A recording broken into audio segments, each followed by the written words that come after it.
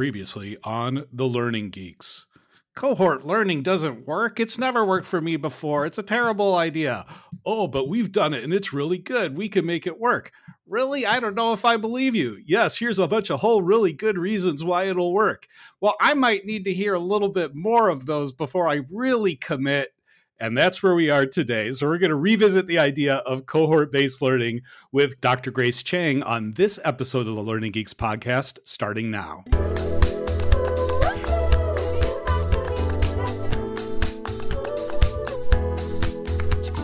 Welcome, everybody. Welcome back to the Learning Geeks podcast. Grace, welcome. We're glad you're here. Thanks for having me. Oh, we're super glad you're here. Grace, I realized in Googling you like a cyber stalker, we do have a couple of things in common. First off, you used to work at Anderson Consulting. Yes, my first job out of college was at Anderson. That definitely dates me. It was before the Accenture days. It was my first job out of college too. Yeah, so. Mine too. When were you there, Grace? Are you willing to say? Yeah, I was there late 90s, basically, right before everything. So. Wow. Did you go through like the Accent on Client Server program? Did you go to St. Charles? I did go to St. Charles. Okay. Great cohort learning, by the way. Yeah, that's where the three of us all met, was in St. Charles. Yes. So, yep. Really? Yeah. Wow. Yeah. It's such a interesting, program, that whole, it is. Sequester people in St. Charles for a couple of weeks. Yeah. Oh, it was. So. Yeah. We could do hours of shows about St. Charles and, my experience in computers at our practice school. The other thing that we have a connection on, Grace, is UCLA. So really? I didn't go there, but I always wanted to. Well, and in Chicago, they say UCLA is the university closest to the Lombard area. Yeah, that's right. But my wife did go there. My wife got her master's in social work from UCLA, and I can do an 8 clap. So good. Yeah. So that's good. So do you guys know what the 8 clap is? No. It's a cheer for UCLA. It's really kind of catchy. You clap 8 times, so you go UCLA, UCLA, fight. Okay, Grace, welcome. Let's talk about cohort-based learning. So, Grace, I do want to ask you to introduce yourself a little bit more, like you'd like to be introduced. Tell us about you, your background, what you're doing now, and kind of the angle that you're coming at cohort-based learning, which is really the neuroscience of it. So I just spoiled it. So my background is in cognitive neuroscience. That's what I went to UCLA for. Got my doctorate there, specializing in learning and memory. And, I thought I was going to do the whole professor route, thought about that for a while, did some teaching, taught for the Neuroleadership Institute for a while, worked at a assessment research institute at UCLA. So I have kind of an assessment background and a neuroscience background. And then I got a great offer to join Regis a couple of years ago, which is where I met Mike Kester, your guest from the previous show. We worked closely together there, and it was a fantastic experience, coming from the academic environment into industry. I worked there for a couple years, and now I'm at EY, working for the Learning Research and Development team. And what I do there is I'm basically the voice of neuroscience. So using the research that we know to guide the development of learning there, but also I lead an assessment practice there as well. So that's amazing. Yeah. Yeah. And so obviously me and Mike, we've had close ties for several years. And so, when it came to the chance to get to talk to him about cohort learning, work with him, I advise Lead Belay, which is his company. So we have lots of really interesting conversations. Interesting to us. I'm not sure if it's interesting to other people about cohort learning. So that's how I ended up here. Mike promised us that you would correct anything incorrect that he said. So I don't know. I've got my ruler ready. You got your I was going to ask for your report card on how well Mike performed in the last, not like listening to us right now or anything, but yeah. Maybe you could recap for us a little bit, Grace, about what did we learn on the last episode from Mike, which I know you listened to that one as well. Yeah. I think he had a lot of great things to say about why cohort learning is effective, and how to design good cohort learning. right? What are the things that go into it that we have to think about to make it a good experience? Because even though cohort learning has the capability of being great, as we all know, it can turn out terribly if it's not well designed. There's all sorts of things that can go wrong. And I think, a lot of it is testing and trying based on what we know we should be doing, good practices. But then there is always some tweaking, which you could probably hear from what he talked about with what they did with Lee Belay. They've learned over experience and have improved over experience for their programs. So if cohort learning goes bad, is it cohort learning? There we Sorry, go. I haven't Start done of the dad thing 2023, for a Dad, long time. Yeah, the first dad thing of the new year. There we go. Great. Yeah. I am interested, Grace, in understanding, because you, with your neuroscience background, what are some of the neuroscientific implications of learning in a cohort or learning in a group? Yeah, I mean, I think when we think about why cohort learning could be effective and why, everyone says it's engaging. Well, why is it engaging? Why is it effective?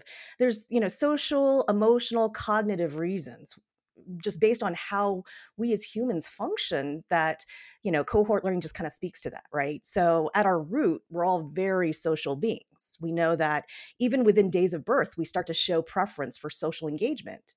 Infants, I mean, those of you who have had kids, they feel emotionally rewarded by looking at faces when people are looking back at them. They try to get your attention. And so social connections are just really important, and cohort learning really capitalizes on that. We know that throughout evolution, having social connections was very important for survival. We had to pay attention to what others are doing and learn from them. I think there's plenty of examples of how tribal learning works, learning from your elders. And if you didn't learn certain lessons, about your rivals and things like that, how to survive, you wouldn't survive, right? So that's how important it is. And so that social aspect is so important to us. And that's one big component of cohort learning, but not the only component that makes it effective.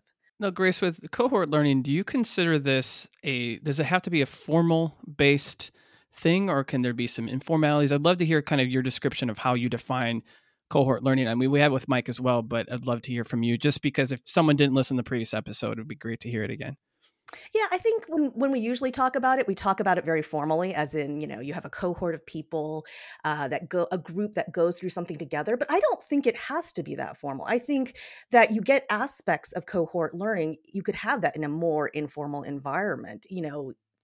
Even at work, you have a group you work with. Like, I'm thinking back to even grad school, right? We were talking about Anderson Consulting and how we had gone through St. Charles. There was a strong cohort there. Like, even in grad school, you make your own little cohorts. I did the neuroanatomy class with famous guy Arnie Scheibel back in the day. It was a tough class, fascinating, but tough. More than 50% of people fail, right? And this is one of the weeder classes your first year in grad school, if you're in the neuro at UCLA. And you very quickly find your cohort because you have to. You need that study group to really survive, because you're testing each other, working together. If someone missed an assignment, like, it's so important, but it's not a formal thing, right? You just find your cohort. And we, I might not have survived had it not been for my cohort. I had a fantastic cohort, and we all contributed to it, right? So My daughter's going to graduate with her neuroscience degree in April. She's awesome. finishing things up. It's not a master's, it's a bachelor's, but she's got a lot of the, she comes, visits us and talks about some of the classes she's taking and how she needs help and support. So. Oh yeah, it's so important. And it's so funny because so many of us going into grad school are such individual people, right? We're like individual, we're used to doing well on our own, but you quickly learn that you can't, that you need that cohort. And that's an example of informal cohorts that, they didn't tell us to do this, but you just very quickly realize that that's more effective than learning on your own. So I've shared this on previous podcasts, but my daughter Rebecca and her husband Colin, he's studying accountancy. He's working on his master's of accountancy. So she's working on a neuroscience degree. They get together, they go to the library, they find a whiteboard, and they explain concepts to each other. Right. So Rebecca has to explain neuroscience concepts in a way that an accountant would understand or an auditor. And he has to turn around and, explain assets, liabilities, and all of those types of things in a way that a neuroscience would. So, I mean, to me, that's an interesting micro cohort. It is. Yeah. It is. And it also speaks to something that's really important that we do in cohort learning. We do mentalizing. So we essentially are thinking about what other people know and don't know. And especially when you're kind of teaching someone else or guiding someone else, which happens a lot in cohort learning. It's very different from, you individually looking at a book and trying to memorize something on your own. When you're in a cohort, you're discussing, you're asking questions, you're sharing your knowledge, right? And so one of the things we do is we mentalize, which, it activates certain parts of our brain. I'll throw out some neuro terms: dorsal medial prefrontal cortex, posterior cingulate cortex, temporal parietal junction, fun places like that. But basically, it makes those places more active. And what we're doing is we're thinking about what we know, what they know, how to explain things to them in a way that they can understand, knowing that their beliefs and understanding is different from ours. And that in itself is separate from our normal learning processes that happen in our brain when we learn. So just that process of mentalizing seems to make our learning better. And that's exactly what she's doing. She's having to think through what her husband does and doesn't know, and also make it simple for that person, and probably also story tell as well, which also is another aspect that happens in cohort learning that could really impact the learning experience. So do we know that improves the memory and the retention then? I mean, it seems logical that that's happening, but have we proven that? Yeah. So doing mentalizing, doing storytelling, there's definitely a lot of evidence with storytelling where, for example, if you had people memorize a list of words versus telling it through a story, having that extra context, it activates other parts of the brain other than just language areas, other than just the normal memorization areas. And it does actually improve memory over just studying something.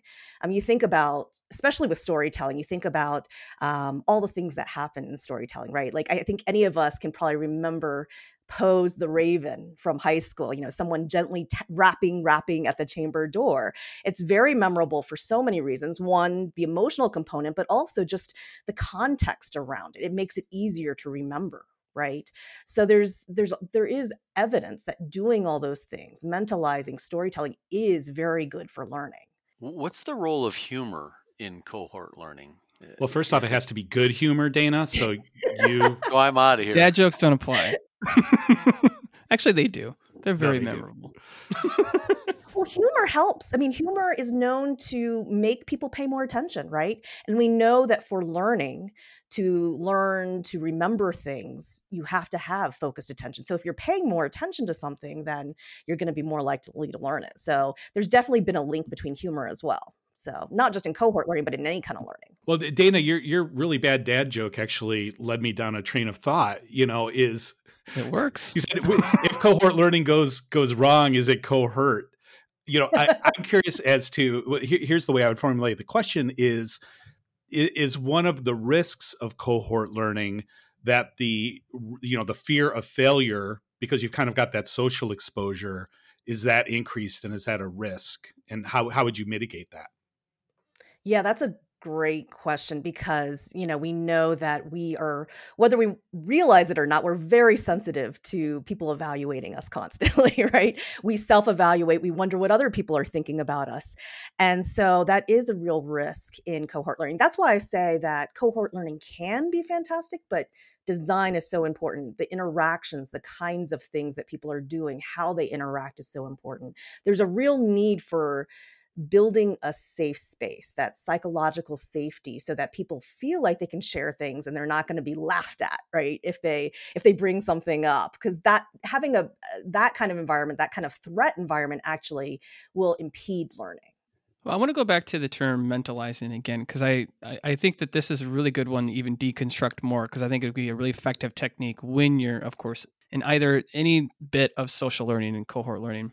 Can you just deconstruct that a bit of what it really means to mentalize either your thinking and, with others, as well as I even want to get a little bit on the positives and maybe even some of the negatives on doing that as well. So I'd be curious if you can deconstruct that a bit.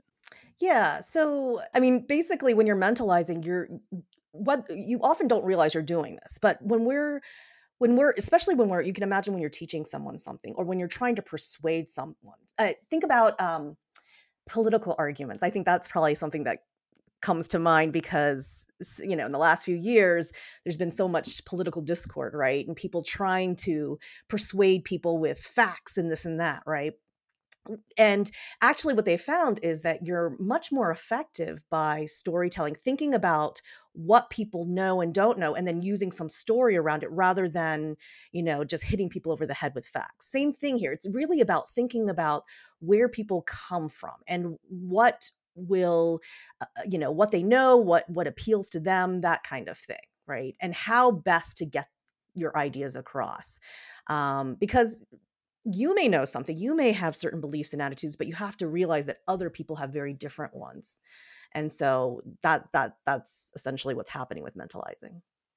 So what's the relationship between mentalizing and schema, or Roger Schenck would call them scripts, the cognitive scripts that we have? Is there a relationship between all those things? Yeah, there's definitely a lot of these things are related terms. They have relations and overlaps, right? So when you're mentalizing, you are thinking about different schemes. You're thinking about your scheme of the world, their scheme of the world, that kind of thing. It's just another term of how we kind of do all that, right? So I want to bring up a topic that the learning industry is starting to pay more attention to.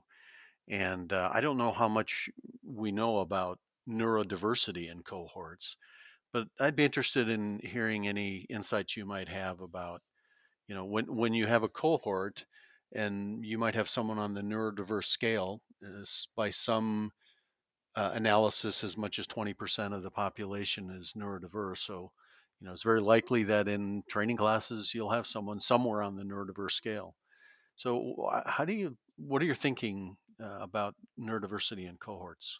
Yeah, it's a great question since obviously it is a reality that there are going to be neurodiverse people, and I'll say there is not nearly enough research on this, especially in the context of cohorts. Um, I think one of the biggest things to think about with cohort learning with neurodiverse people, or just in general, is making sure that the people who are in the cohorts all have an opportunity to reciprocate and collaborate and share, right? And there needs to be some equity there. They need to be able to feel like they're not, um, because of their neurodiversity or some other reason, at a disadvantage, right? That they're able to do that. And so that can mean different things depending on what exactly the neurodiversity is. I think it's obviously helpful if the person has some self-awareness about their own neurodiversity, and then, thinking about what would it take to make sure that they're equipped to be able to feel like they can collaborate and contribute as much as others, right? So I don't think there's a one size fits all, but it is a conversation that has to be had and thought about.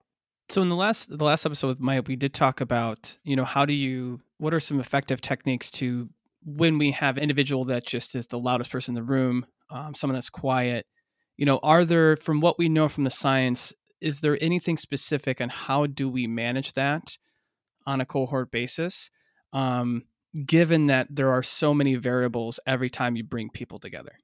Yeah, I don't think unfortunately, there isn't a direct research study where they study this, right? But Yeah. I would say from the research, Mike talked about having a facilitator of some sort who can help make sure, that things are running smoothly. But I think the idea of having working agreements at the very beginning, really focusing on that beginning part, building those relationships so people have relationships, but also have a clear, explicit understanding of how are we going to go through this class together? How are we going to interact together? Right.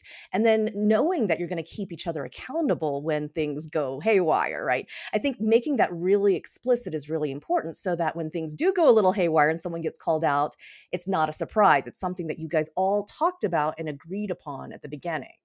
And so I think that from a research perspective, that makes a lot of sense, because as humans, we like to have certainty. We like to have some rules, some clarity about how things will work. And if we have that, then we can, fix things later on. If you just call people out later on and you didn't do that, then you can imagine that it can cause a threat response in people and, all sorts of bad feelings and things. So that beginning part is incredibly important. Grace, maybe you can elaborate a little bit on that, because I think we haven't talked a lot about trust, but it seems like that aspect of forming the team at the beginning is really kind of laying the foundation for trust. So what is the role of trust in a successful cohort?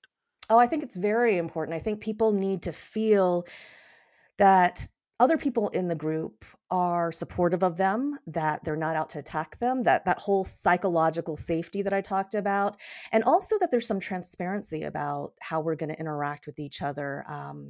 It makes me think about, when we have working groups, when we would do design sessions together, at work, we would get a group of diverse people, and we would have like a 2-day design working session. And one of the things we'd start out with is, coming up with these working agreements. We talk about, well, how are we going to interact? How are we going to make sure we share information? How are we going to do this? How are we going to be accountable? And just making sure we get agreement across. And it's not always immediate. Sometimes you have to talk through something, right? But you want that buy-in early on. And when you do that, you do build more of a trusted relationship where you feel like you have clarity, but also that other people are going to be, trustworthy in some way. We have some sort of accountability as a group. So. And you've mentioned the working agreements quite a few times now.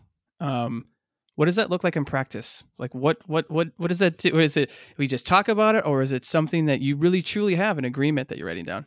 Oh. Yeah. I mean, it can look different, but the way I've seen it done the most is, you have a discussion, you suggest, well, we're going to say that we have to let people, one person talk at a time. I'm just making this up. One person gets to talk at a time before the other person. That might be a working agreement. Maybe we hear everyone out, before we make a decision, so there's certain things you talk through. And then we would do, what is it called? The fist of five, where you would have people vote, yeah. And how comfortable are they with these working agreements? So I think 5 was, I totally endorse this. 4 was, I'm pretty good with this. 3 was like, I can live with it, but, and so you talk through that. And sometimes you have to talk through things more and come up with something that everyone can agree upon. And it's a great way to also kind of break the ice, to know that, we can work through some challenges together, even from the beginning, talking about working agreements. So, and so that way you co-develop and design how you're going to have the experience. And real quick, how do you sustain it? So you do the working agreement, you do all this stuff up front. How do you sustain the trust? How do you sustain, like, if things change, those that can't see, my youngest daughter just randomly shows up. There's things that happen during the day and during the weeks and during many things.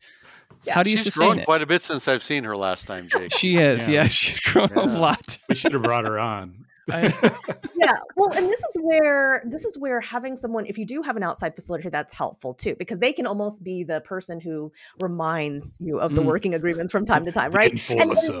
Yeah, and there's no weird feeling about that, because that's kind of their role. You've set that up as part of their role to keep you guys honest. If you don't have a facilitator, then you have to agree as part of your working agreements that you will call each other out, and you have to actually do it, right, equitably. You can't just call certain people out in certain circumstances. So there is a way to do it, and I've seen it done well. You mean like Bob and Jake shouldn't call me out every time I tell a dad joke? It breaks the trust. Well, I don't know. Did you have a working agreement about that? We didn't. Indirectly. It's just a bit, I mean, us groaning at every joke we secretly love them, but it's a bit to I was visiting with my doctor the other day, and he told me I was going deaf, and I told him, well, that's hard to hear. But oh my gosh. So, all right, Grace, I'll stop. Honestly, I'll stop. You've given us a lot of really good practical tips, as Mike did last time, about how to design a cohort learning experience. Are there others? So you did talk earlier about how important it was to design it well, to mitigate some of those risks. Any other tips to share? I think the other aspect is thinking about how you can make things rewarding, right? I mean, the thing about social interaction is it is rewarding, but it has to follow certain things, right? So we talked about building the psychological safety. The other aspect is this feeling of belonging. And there are things that you can do to kind of increase that. You get a group of people together, they're very different. They could be very different, right? And so I think Mike talked about the questions that the 36 questions or whatever to build that trust, build that. It's not just building trust, but it's also trying to find some commonalities as well. So anytime you can find some commonalities, because there's so much research out there about how we respond differently to people if we think of them as part of the in group, one of us, or part of the out group. And this is one of the reasons why having a huge group could be problematic, because you can imagine it's easier to divide into lots of different groups on some dimension. Yeah. And these in groups, out groups, they can be, things, the basic things. We categorize ourselves so easily as humans, right? We naturally like to. It's not just about sex or age or things like that. I went to Duke as an undergrad, so I am a Dookie through and through. I am a Blue Devil. Coach K. And it may seem like a silly thing, but you very quickly, UNC, they were down the street from us, 15 minutes down the street, but very quickly you have this affiliation, right? And you do respond differently to people in your affiliation than you do, the out-group people. You feel more, the reward parts of your brains actually do different things when you're interacting with in-group versus out-group. You're more likely to listen to in-group people than out-group people. They have all sorts of studies on Schadenfreude and how, you actually feel rewarded when the out-group fails. So there's all these things to think about in building that safe space and building that belonging kind of space, right? Mm-hmm. That community. Yeah. It's such a good thing that none of that in-group, out-group stuff happens in, U.S. politics right now or anything like that. So, or corporate life. Or corporate. Yeah. There are a million examples we can think from politics and corporate life of all those things gone wrong, right? Yeah. I'm looking at the clock on the wall too, but one topic I definitely want to get to before we close is around cohort learning and like the science behind being in person, hybrid, and remote as well. So there's a lot of upfront discussion that we talked about, what the importance of meeting with people, building trust. What's the science say behind the physical proximity, being close to individuals, not being close to individuals, being hybrid? What does that say around cohort learning? Yeah. I won't say that being in person versus everyone being virtual is the exact same thing. But what I will say is that there is a lot of evidence that people can learn virtually very well. And it depends on what kind of learning we're talking about, right? A lot of times we throw learning solutions at something that isn't really a learning solution. What we really want people to do is get in a room and meet each other and stuff like that, network, which is a whole different thing from learning, right? But you can learn virtually very effectively.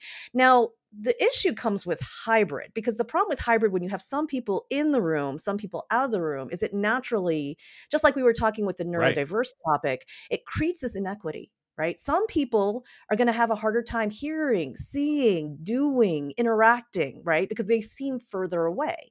And there are obviously some tips you can do. Like you can, for example, call on those people first, because what you want to do is decrease that psychological and physical distance. So you can make sure you're prioritizing them, but it doesn't solve everything, right? There's a lot of issues with having that hybrid from an equity standpoint. I think the other thing that stands out for me is the issue of cognitive load. We can only hold so much information in our working memory, only hold so much information at a time and be effective and learn, right? And the problem is that when you have a hybrid situation going on, you've got some people in person, some people on the computer, you got to look at different places. For the facilitator, that's crazy. Think about it. They have to be responsible for all these different people's experiences and trying to make it good for everyone, right? And they're experiencing very different things, but they have to deal with that and try to make it equitable. And at the same time, as a participant, it's difficult because your attention is kind of pulled in different places. There's just so much more information and stuff going on. And it's extra stuff that we don't need that'll keep you from being able to be as effective and really learn as well. So ideally, you would have people all in person or all virtual. So if you need a hybrid environment, put the people who are in person on computer as well. It seems weird, but that way, at least everyone's experiencing something similar. And it's also easier to manage. So I'm the guy who ignores the clock on the wall. I'm going to ask another question. Are there any cohort learning myths that need to be busted? That's a all good right. question. I stumped the expert. I don't know. I mean, tell me a couple of things that you've heard about cohort learning. I can tell you if it's a myth or not. It's the solution to everything. Okay, I would say it's not the solution to everything, right? There are times and places where it's probably more useful. I think, Mike can probably talk a lot more to this. I think, especially if you're like with softer learning, I hate that term, but I think that can be especially useful there. It's really good for the kind of learning where you really want people to think deeply about something. You really want people to discuss, where you learn from example, where you do that kind of thing. But you can also learn very effectively not using cohort learning. Like, there's definitely some other methods of, especially with technical learning, where you don't have to have a cohort. I do think that a cohort is great for many situations, though, but it has to be done well. And that's the problem, is if it's not done well, which oftentimes it's really hard to get it to the right level, right? That's the challenge. So I don't know that it's a myth, but yeah, it's not like any kind of cohort learning would be good. Cohort learning could be disastrous if it's not done well. So. Here's a myth: is nobody really likes it. That's interesting. Yeah, I think it's always a little bit intimidating to people, the idea of being a cohort, feeling, but there's actually, and I'm sure Mike will tell you this, there's, he's in his assessments, people can find it very rewarding. They can find it very engaging, energizing, motivating. There's actually some evidence that social interaction, in the research, that social interaction can actually activate the reward areas of our brain and make people more motivated to learn, and they have good emotions around interacting with people. You just have to make it a good experience for them for that to happen. All right. Well, now I am going to call the clock on the wall in, because we are at the end of the time. Grace, thank you so much for being with us. This was great. Thanks, it was great Thank you to very much.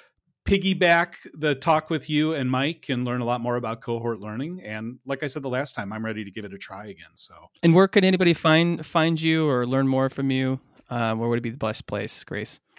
Probably LinkedIn would be the best one. You could also reach out to me. I'm, at EY now, but I'm always open to connection on LinkedIn, and as long as you're not trying to sell me something. I have no buying power whatsoever. So.